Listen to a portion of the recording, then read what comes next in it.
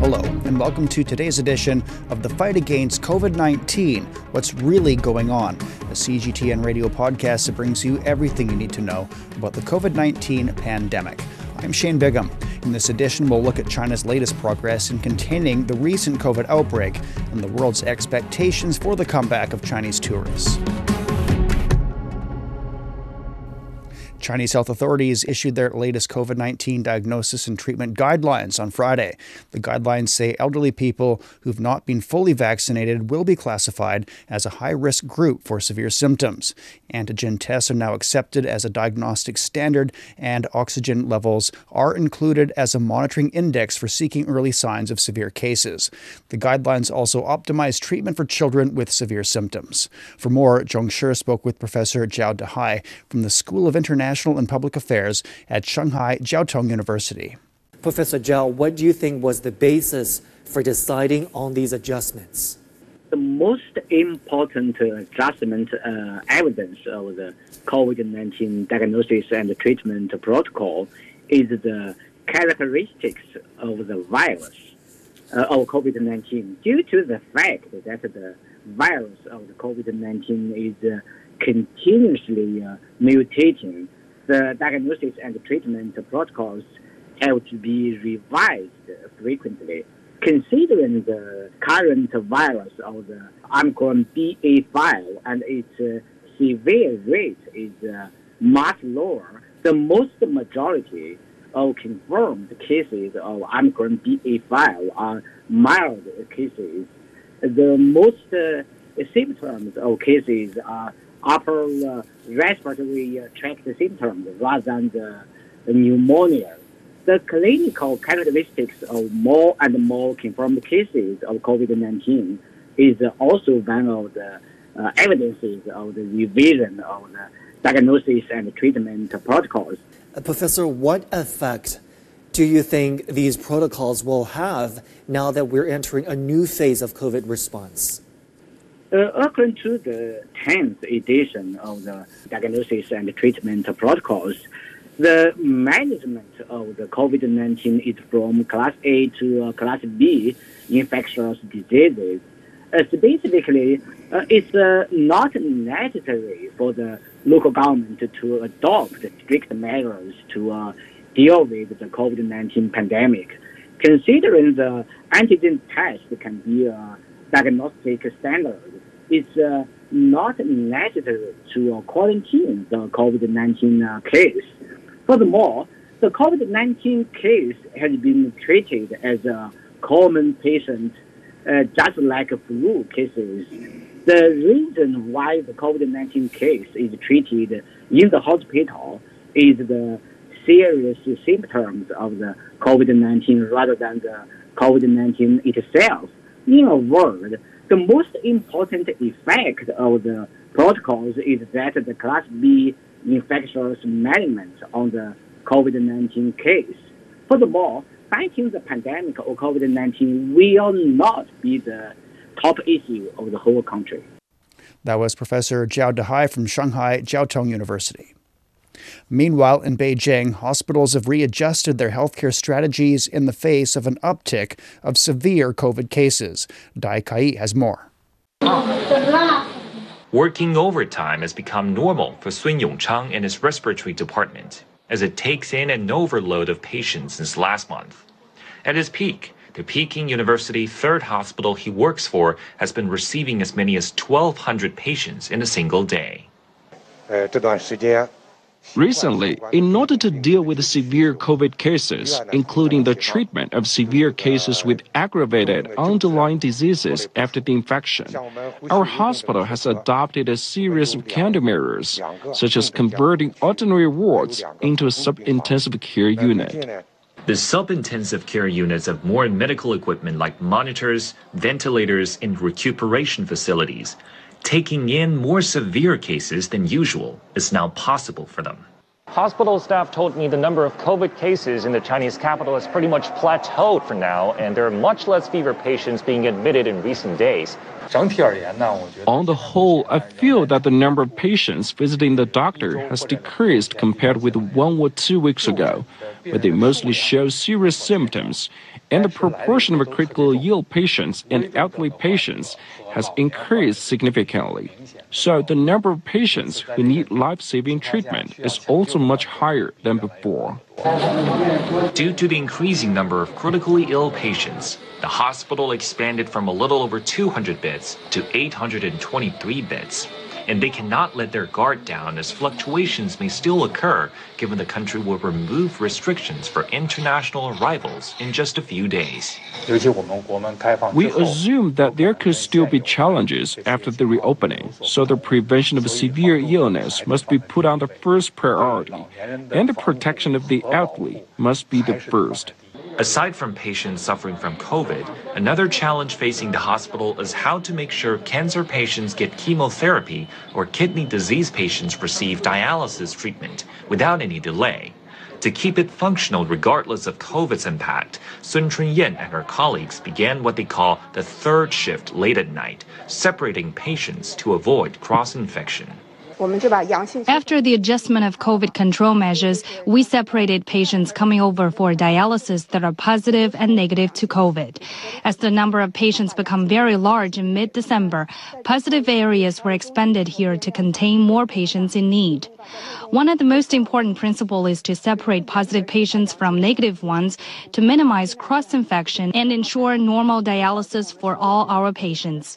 Working under strain, medical staff know this is the new normal, and letting up is not an option because they understand just how essential their role is to patients and their families. That was Dai Kai reporting. Chinese tourists made 155 million international trips in 2019. Spending by these tourists exceeded $133 billion that year. These figures dropped dramatically after the start of the pandemic, but now they might see a strong comeback as the country is set to lift restrictions on overseas trips. Many overseas travel agencies have expressed excitement after hearing that news. Li Yunqi reports. The past 3 years have not been easy for many businesses in the tourism sector, but now they are thrilled to finally see a silver lining. Oh yeah, definitely. I think it's the best Christmas gift for us. Right, we were really hoping for China to open up the borders sooner. Universal Vision is one of the largest tour operators in North America, serving 300,000 tourists annually before the pandemic. The share of Chinese tourists in the company's business grew from 15% in 2011 to 70% in 2019. CEO Rich Sun reacted with excitement to the latest update on China's border controls. But as one of the sectors worst hit by COVID, Sun says there's a lot to do in America's tourism industry to prepare for the possible surge of Chinese tourists. One of the urgent tasks is to restore the workforce that was lost during the pandemic. We have to train new workforce, the tour guides, and they need to study all the history, all the attractions, and all the routing, all the customers' habits, how to accommodate their needs. Lots of training has to be done. The recovery of an entire industry requires much more work from not just the travel agencies. Sun's company is already in touch with businesses across the tourism sector to help them better accommodate Chinese tourists. These services range from kettles, hot water, and sleepers in a hotel room to reinitiating Chinese payment methods in all business establishments. So we have to make our travel partners that could be from the airline to the hotel, to the car rental company, to attractions, to restaurants. All of them, we have to educate them. Be ready. The volume is coming. But the recovery will very likely take some time to reach pre-pandemic levels. Lentano of Coco Travel Indonesia has already been approached by many Chinese travel agencies for a quote on his tours. The island of Bali remains one of the most popular destinations in Indonesia, but since international flights haven't been fully restored yet, it won't be as convenient for the travelers. There are no direct flights to the Bali island yet. For the next 1 or 2 months, Chinese tourists will need to fly to Jakarta first, spend a night there, and then travel to Bali island. Nonetheless, people from the tourism sector in many countries are still optimistic about the future outlook of the business. In China, online searches for flights, train tickets, and tour packages are all seeing exponential growth across all platforms. That was Li Yunqi reporting. A Chinese health expert suggesting that claims that the rapid spread of coronavirus in China makes new mutations likely holds no scientific ground. Dr. Wu Zhiwei is director of the Center for Public Health Research at Nanjing University and adjunct associate professor at New York University. He made the remarks during an exclusive interview with my colleague Xu Yawen. Let's listen. Dr. Wu, we know a new Omicron subvariant XBB.1.5 has been detected from imported cases in Shanghai. Although this subvariant is new to China from imported cases, it has been detected in about 74 countries and regions globally. So could you tell us more about this variant first and also its related situations in China? The dominant variants circulating in China remains to be BA.5.2 and BF7. Those two variants actually have been circulating outside of China for extended period. And that's why if you look at the US, by end of last year, the new dominant circulating variant actually it's XBB 1.5. So the XBB 1.5 is taking over very rapidly. In China, you only identify very sporadic cases in travelers or imported cases. So it's still very rare. I guess that in the next few months, you will see increased number of XBB 1.5 cases in China. Then, following China's announcement that it will reopen borders starting January 8th, some nations are imposing new COVID restrictions targeting only Chinese travelers based on the claim that China's COVID cases increase could create a potential breeding ground for new variants to emerge. Then, as a health expert, what's your response to that? Well, I don't think, those new restrictions have much scientific ground. First, let's look at the virus. China's dominant circulating virus remains to be BA.5.2 and BF7. Those two viruses has been circulating outside the world for some time.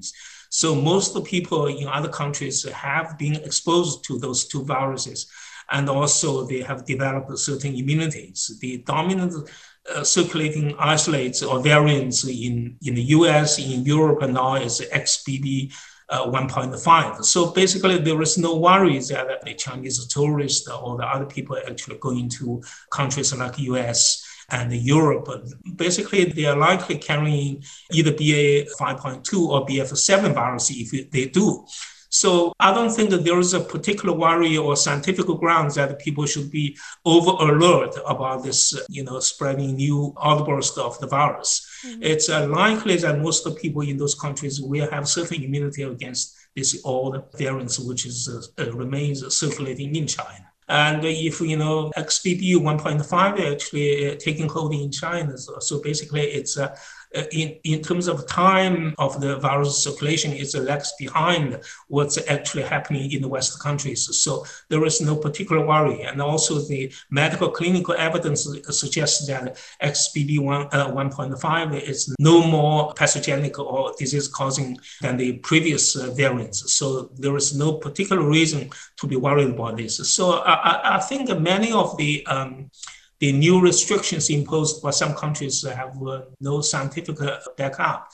That was Dr. Wu Zhiwei from Nanjing University. Turning to the United States, official data shows that the XBB 1.5 subvariant of Omicron is responsible for 3/4 of all active COVID-19 cases in the country's northeast. But healthcare data suggests the number may be higher. Karina Mitchell reports from New York. A new Omicron offshoot is taking off at lightning speed across the Northeast. It is crazy, and everybody has to take precaution. Nationally, per CDC data, the strain has spread exponentially, rising from about 4% of COVID infections at the start of December to about 41% by the end of the month. At least one public health expert says there are certain characteristics that make the new strain more transmissible. It is definitely much more aggressive in terms of not responding to treatment, especially antibody treatment. In New York City and state, the new variant accounts for more than half of all COVID infections. It comes at a time when New Yorkers are once again in close quarters as the city roars back to life. Transit officials say subway ridership hit nearly 4 million in December, a number not seen since before the pandemic. I went back to more masking up more, being updated with the boosters. So I try to just keep going and do what I need to do to try to stay safe. Dr. Walid Javed, an epidemiologist, says while case counts are up, Mount Sinai, where he works, hasn't been overwhelmed with more admissions, but he warns against complacency. People do need to be vigilant because it's not only the COVID that is circulating, but flu and RSV and other viruses are also circulating. And we do need to be careful in terms of protecting ourselves more broadly. He says common sense measures like masking and staying home if you're unwell will go a long way to keeping people safe. It's a social responsibility that we all need to kind of continue to have. That was a report on the surge of COVID cases in the United States because of a new variant. With that, we end this episode of the fight against COVID-19. What's really going on? Subscribe to our podcast for another episode filled with facts, stories, and opinions concerning the global battle against the novel coronavirus. For more detailed stories about the pandemic, visit radio.cgtn.com or listen to our current affairs program, The Beijing Hour, online. Drop us a line on our podcast so we can provide you with even more content that interests you. I'm Shane Bigham. Thanks for listening.